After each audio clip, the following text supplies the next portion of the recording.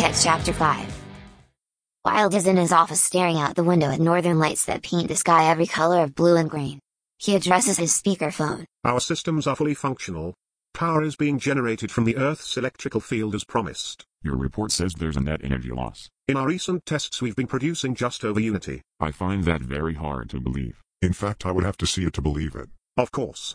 I am happy to arrange a short demonstration. But I should warn you that we do have a problem with overheating that we are working to track down. Doctor, you are more than 3 years late delivering on a $500 million project, and you've made almost no measurable progress in the last 18 months. Why should we believe you're anything but a fraud? By the end of the year I guarantee we'll meet all the contract requirements. Sitting in a small Greasy Spoon diner at a truck stop 50 miles from what used to be Eddie's lab, Paige, Oscar and Richard look dirty, tired, and morose. Milk and pie remains litter a table illuminated by a candle in blue light coming through a picture window. A waitress in a 50s-style pink and white uniform approaches. Can I get you anything else? Some ice cream? Since the lights went out it's only $1. I think we're good. What's the damage? The waitress eyes the table. I'd say 25. Richard offers her 4 tins. Keep the change. The waitress moves away. What the hell just happened? I turned the harvester on and it picked up where it left off. When it's not ripping apart the world, what does Eddie's machine do? It makes power. You mean it collects power? So you aren't sure either? Are we absolutely certain it's not a bomb? Eddie would never make a bomb. That's a harvester. It is supposed to harvest the ambient electricity generated by the Earth's magnetic field. When Paige looks no happier, Richard continues. Okay. Here is the world's quickest course in electric generators. To make electricity you spin magnets around a conductor. A turbine in a dam is just a water wheel that pushes magnets around and around a copper wire. That produces the kind of electricity that turns your lights on. The Earth has a conductive molten iron core. The mantle of the Earth spins around it at 1,000 miles an hour. So the Earth generates lots of electricity all the time. That machine tries to harvest it. The Earth produces electricity? Where do you think lightning comes from? Well, then Eddie's machine sounds pretty useful. It would be, if it worked. Which it never will. I think it does work. Eddie explained it to me. He said that machine works like a tuning fork. You use a small amount of electricity to make it generate a magnetic field that's in resonance with the planet. Once it is in resonance, it starts collecting power very quickly. There's no off switch except to discharge the energy in a spark or siphon the power off to a battery or capacitor. It flies apart if it can't discharge. That's what happened back there. There was nowhere for the power to go except to the pylon. Sounds like Eddie rebuilt exactly the machine that killed Dad. Maybe. Perhaps your dad and the other guys got the tuning right, and the energy had nowhere to go. When it blew up they had no containment so they were killed. All this misery for just another generator? A brand new power source. If that machine worked, it would generate unlimited power whenever and wherever you want it. That's worth killing for? You could operate one in downtown Manhattan and run the city forever.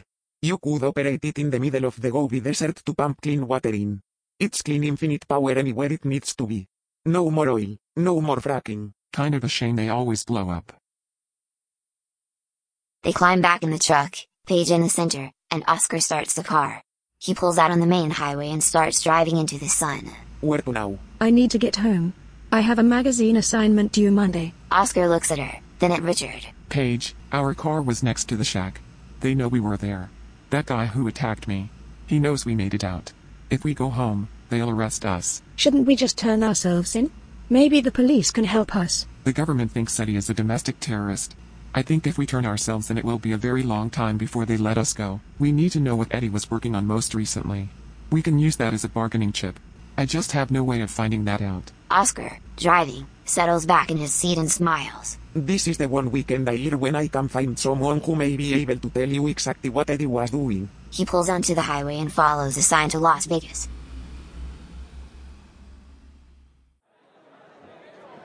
Paige, Oscar and Richard ride up the escalator under signs that indicate they're at the International Weird Science Expo. At the top of the escalator a flurry of freaks and wackos, some in costume, some carrying boxes of junk, stand in line to get in. Lining the floor of the lobby there are 20 or 30 narrow booths and tables covered in equipment, books, CDs, DVDs, working UFO toys being guided over the crowd by teenagers, some other devices which appear to levitate, and a set of teens actively recruiting people for Starfleet and the Jedi Council. As our trio pass the table's attendees talk. Don't forget the Madrid incident. That could have been a manufactured mirage. I think Chicago is more convincing. The CIA program doesn't work like that. It tracks everyone all the time. Chemtrails. I have told you 100 times. It's a weather control thing, not a poison the people thing. Oscar waves at person after person as they navigate past the booths. At one point he stops to chat with a heavy-set bearded man standing next to an open space where an engine block is being dropped, over and over again, into a pile of sand. Hey Belcher. Hey Oscar. Who are your friends? Belcher eyes Paige. David and Betty. Don't you owe me some money for that gig in July? Belcher reaches out and grabs a 4-inch stack of flexible magnets wrapped in plastic. Each is about twice the size of a quarter. Want some magnets? You're paying in magnets these days? Oscar grabs the second box. Hey, those are $40 each. Oscar responds as they walk away. Since you owe me $2,000, take it off your bill. As they continue to walk, Paige catches up to Oscar. What are those? Super magnets. Very handy. 2 can lift 400 pounds. They pass a stack of long thick laser pointers the size of flashlights. 7 watts is written on the side along with a warning label. Oscar tosses them each one and waves at the table owner who waves back. I just love the stuff at this show. Paige presses a button on her laser pointer and Oscar pushes her hand down. Don't.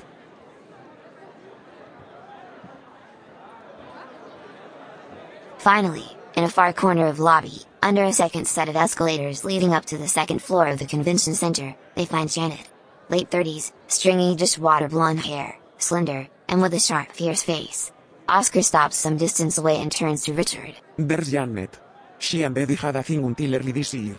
If anyone knows what he was up to, it's her. Richard takes the lead as they approach.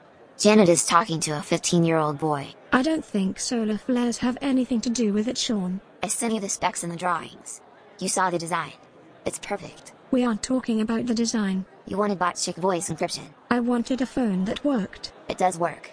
I just used it yesterday. Well, get it working again and bring it back. I'll be here all day. The boy goes off muttering. Janet turns to look at Oscar with wide, hopeful eyes. Have you seen Eddie? He's not returning my calls. I'm so sorry. Richard walks around the table and extends his hand. I'm Richard. Eddie was my brother. Janet's eyes leap to his. What do you mean was? No one responds. Janet looks for a moment as if she might cry. Then she draws a deep breath, straightens up, and starts moving things around her shop. She sweeps a bunch of her phones into a box, pours out some cheap Wi-Fi hotspot devices, then she drops into her chair again, arms crossed, shaking. She is clearly fighting her desire to weep. He was so stupid, he just wouldn't listen. I warned him 1,000 times. Was someone threatening him? Janet looks at Richard. What makes you think I would say anything to you? Never sent a letter or made a phone call. Not once in 10 years. Not even an email. We fought because I warned him that what he was doing was dangerous. You said his work would kill him. Maybe it did. There's no telling who he had to work for because he needed money and he needed help. You were his brother and you could have given him both. I lost my father to that machine. If you had helped him, then things would have been different. Yes. We would both be dead. Janet stands up again, moves to her cash box, pulls out the cash and starts to count it. Fine. You told me he's gone. You can go. I need to know what he was working on. Janet turns to look at him. Why? Because the people that killed him are after us and we need something to bargain with. So you're going to hand over what he died to protect? Richard looks at Oscar and Paige. Would it be better if we all died? He looks at Janet again. Will you help us? Janet shakes her head. No. Janet. I don't know what he was working on. He never told me. I can probably tell you who killed him, but you won't like it.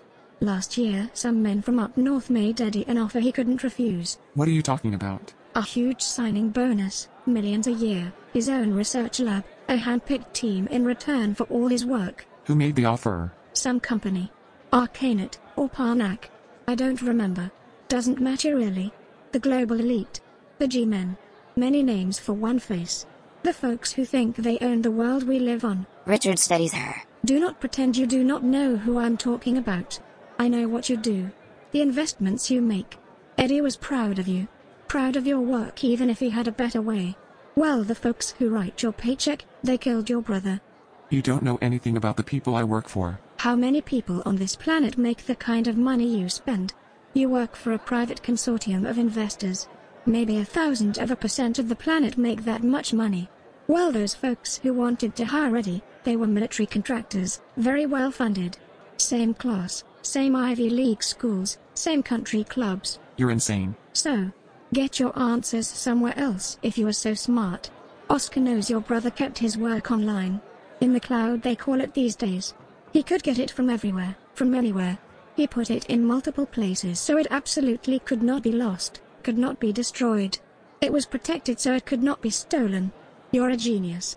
You find it. Janet looks at Oscar. I said goodbye to Eddie a year ago. I never need to see you or these people ever again. Richard studies her for a long moment. You loved Eddie very much and I'm sure he loved you.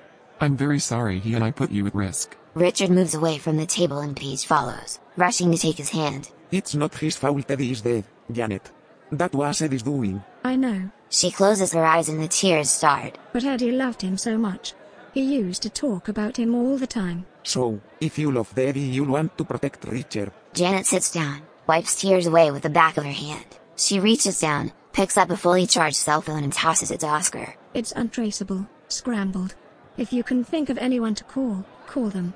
Or dial 90s, you'll get to me. I won't be much help, but you never know. I wish I could have helped Eddie. I'd give anything to have him back. Slowly she stands, reaches into a box, pulls out 3 exhibitor passes to the convention. These should get you in to see Dwayne. If anyone has answers he does. Thanks, Janet. Oscar gives her a bear hug and then leaves her standing alone at her table.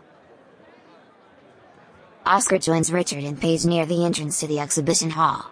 Without a word he hands them the exhibitor passes. Together they walk past the convention hall guards. Oscar, Richard and Paige walk through the exhibition hall, which is filled with people demonstrating science toys and tools, cool high-tech gadgets, and selling books to an audience of geeks and science fiction fans. Oscar leads Richard and Paige into the UFO Factor Fiction Seminar. There are several hundred people in the theater. Dwayne, 50 plus, heavyset, dressed in a Hawaiian shirt and khaki shorts, is on stage addressing an audience member. Oscar and Richard speak while the dialogue between audience and stage continues. At last year's conference, Dwayne told me he was working with Eddie. I don't know how long it lasted, but I figured you could ask him some questions. I don't know how you can say Area 51 isn't proof of alien life. 51 was a weapons lab. That's all. It was a crash site. A plasma explosion. The government lost control of an experiment. What about the alien bodies? Manufactured props. Don't be so gullible. Let's all have a round of applause for our great speaker. The crowd begins to clap. Several people rise to give Dwayne a standing ovation. Ignoring them, Dwayne picks up a heavy black doctor's bag and walks to the edge of the stage. As he walks off, 3 speakers walk on. One carries a cardboard alien. Everyone, listen up. Please clear the room if you do not have tickets to the International SETI panel. We'll be starting in just 4 minutes. Paige, Oscar, and Richard proceed to the end of the stage and meet Dwayne just as he steps down. He has some kind of injury involving both ankles, so he lumbers a bit. He sees Oscar, but pretends not to, as he turns to follow the side of the stage to a service entrance. Hey, Dwayne. Do you have a minute? Dwayne continues walking fast, but Oscar catches up to him. Hey Oscar. Are you still souping up the carnival rides? I should be so lucky. I am seasonally unemployed. They walk out the service entrance door. Richard and Paige follow. Dwayne, looking grimmer by the minute, continues walking. Who are your little pals? Richard takes a few quick steps to catch up to the fast-waddling man. Do you have a minute to talk? Somewhere private? Who's asking? Eddie's brother. Dwayne looks at Richard up and down. Eddie's dead and I don't want you within 100 miles of me. Give me 2 minutes. I've got nothing to tell you. I stopped working with that crazy loon 6 months ago. Everything he did blew up. Richard puts a hand on Dwayne's shoulder to stop him. Dwayne knocks it off. We both know Eddie, so we both know that's not true. Stay away from me. Dwayne turns and starts walking again. Richard calls out. If we get picked up, I'll give them your name. Dwayne stops, turns around, looks at Oscar, Paige, then Richard. He glances up at a security camera. I'd rather spend 2 minutes with plutonium than with you. You have exactly 60 seconds. My brother was working on something. I think you know what it was. Now he's dead and someone thinks I have it. If I did, I could cut some kind of deal. So you want to hand over what he died for? Richard gestures at Paige. She didn't sign up to save the world with free energy. Neither did I. We were drafted and suddenly we're on the front lines of a war for a technology we neither understand nor believe in. Maybe it's time you started believing. Eddie was pretty smart and the guys who killed him thought he had something. It's a potent dream. We see lightning in the sky and think, why can't we draw it down? I've no doubt Eddie believed. Or that he could convince others to believe. But if his technology worked, why not just make it freely available? What's with all the cloak and dagger? Dwayne cocks his head to one side, stares at Richard for a long moment. Exactly what Eddie said. What? Look, I haven't worked with Eddie for months. Some goons came by and said he was starting up some kind of new lab for the military. They wanted me on board. I said no, and it took me a couple of months to convince them I was technically inept and a gibbering idiot before they left me alone. When I heard Eddie was dead, I hit the road. New phone, new card, living on cash. I wouldn't even let them put me on a program here because I didn't want that out on the net. I've been a surprise guest all day. What was Eddie working on? What he's always worked on, of course. Harvester technology. And I think you were out of luck. If Eddie hid something, you'll never find it. He was brilliant. I'm told he kept everything online. It's a huge internet. Last I heard, he could put something on the net on one server and it would be transferred overnight to others, sometimes 1 million packets at a time. Pieces of it would be on this university computer, on that corporate computer, on an overseas bank server. He scattered and backed up his body of work across the internet, entirely encrypted, moving it hour after hour, day after day. Then how did Eddie find it? He knew what to look for and where to look. You know, I hope you don't sell your brother out. He was a good guy and he died for something. Dwayne looks at each of them one by one. It's a hungry world, and a thirsty world, and a little power in a lot of hands would make a huge difference. That's the last thing he told me. Dwayne shrugs. Well, goodbye. I hope I never see any of you again. Dwayne continues his journey down the hall. Wilde is looking out his window and down at his shop floor where a dozen large vaguely ant-shaped creatures tower over men walking below them. From here it's clear to see this is a harvester farm based on Eddie's design. Wilde has his cell phone pressed to his ear. Why did it take you so long to find them? Colonel White is on his cell phone. He's standing where Janet's booth used to be. It's been cleaned out. Just empty boxes and tape remain. The power was out in 4 states, which meant there was no cell service. We couldn't track his phone or the girls until they hit a hot zone. They only hit the network 2 hours ago and we've already tracked them here. So pick them up. We have alerted the local police and convention security and I'm doing a sweep now. A beep interrupts them. I need them back here immediately. Stop screwing around. Wilde presses a button. Yes. Doctor? General Tyson has indicated he and General Birch will be arriving tomorrow at 2. Oscar leads Richard and Paige down a set of escalators past a sign that says Internet Lounge. Down in the basement there are 10 long tables, each supporting a dozen workstations and people who have plugged in their own laptops. Behind the tables are gaming kiosks that reach from floor to ceiling and sport chairs for gamers to sit in as they play. Behind that is a curtained area for exhibitors. The room is filled to overflowing and people are standing, sitting, and talking everywhere. Richard takes a seat at a workstation at a table as far as possible from the front door. I don't know where to begin to look for whatever Eddie was hiding. Do you know anything at all, Oscar? Eddie used to log me in. He'd search for something online, then click on it, and play some kind of video game. Then we'd be in. Why didn't you mention that sooner? I didn't think it mattered. Eddie did lots of strange things. He had to be searching for something unique. Richard begins to type. Over his shoulder we see the flash of a search engine, then links to Eddie Maxwell. Some of the page titles are Eddie Maxwell Free Energy Lecture at Radigan, Eddie Maxwell Lectures on Energy Independence in the New Millennia, Eddie Maxwell, Energy for Every Man. Richard clicks on links and sees pictures of Eddie lecturing. He looks passionate, driven, happy. I guess it's too much to hope that it would be called something like Eddie Maxwell Secret Data. You never know. We used to tell Eddie he should go completely underground. Change his name, have surgery to alter his appearance. But he said it was easier to hide in plain sight. Who was he hiding from? Our government, other governments, criminals? Is there a difference? Richard looks up at Oscar as if he is insane. Sorry. Richard looks back at the screen, continues to click through links, glances at pictures. It will be something completely obvious that I'll kick myself for not knowing right away. Eddie's work was always like that. Richard reaches into his pocket, pulls out the scorpion cube, sets it on the table. Wake up. In a second the creature has unfolded itself. Will you look at that? Richard speaks to the scorpion. Password. Nothing happens. Can it talk? Richard looks at Oscar then back at the bug. Talk. Nothing happens. It has to be the key somehow. Does it have an adapter? Can you plug it into the computer? Richard picks the device up, turns it over. He studies it closely as its legs wriggle, then puts it down. It's staring me straight in the face. Jesus, Eddie, what are you trying to say? From outside the curtained enclosure, there's a sudden collective silence punctuated only by video games that continue to play as their operators stop moving. Richard looks over his monitor. Colonel White and a cadre of 10 men in black have entered the room. Armed with semi-automatics, they move people away from the door. Richard drops to the floor. Oscar and Paige, seeing the move, instinctively drop as well. Richard grabs the scorpion and moves under the table. Paige and Oscar follow him. Together they listen. Please remain calm. This is a Homeland Security operation. We are seeking fugitives. Richard looks at the scorpion. Sleep. The scorpion folds up. Richard hands it to Oscar, who drops it, shaking his hand as if it has been bitten. His surprise is evident. It shocked me. It does that. Isn't it annoying? Colonel White and his men are walking through the room, looking at every face. Under the table, Richard snatches up the cube and stuffs it in his pocket. He looks at Paige and Oscar. You two get out of here. How? What about you? They only want me. They'll let you walk out. I don't think so. No. Colonel White looks at one of the tables, then uses his foot to stir the curtain. Whatever they want, they killed Eddie for. I don't want them to have it. I don't want them to have you either. Richard looks at Oscar. I'm going to create a distraction. You know the layout of this place. Get her out of here. I said no. Paige, once they have you, the negotiation's over. They win. You are the ball game for me. Oscar pulls the black cell phone out of his pocket. He dials a number.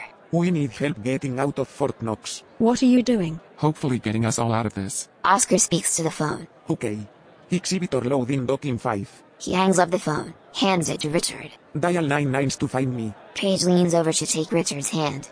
She opens her mouth to speak. Richard holds up his hand for silence. There's a black boot just outside the curtain.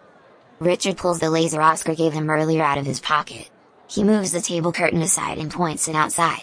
A hot white laser light appears on a curtain just past one of the men in black. In a few seconds, the curtain catches fire. Richard redirects the laser light to another curtain close to the front door of the room. It catches fire as well. Suddenly people all over the room are shrieking. Remain where you are. Oscar and Paige start crawling under the tables toward the exit. Richard crawls the opposite direction. The sprinklers come on. Richard reaches a wall and starts moving along it. Richard moves some boxes, finds a power outlet, aims the laser inside. The lights cut out. Colonel White, standing near the door of the room, watches the panicking people shoving one another to get out. Looking around the room, he stops guarding the door through which people are running, and starts overturning tables. His men follow suit. Richard walks outside the convention center, the black phone pressed to his ear. Oscar? Hilton parking lot, across the street. I'll find you. Richard looks around, sees the Hilton sign and begins walking toward it.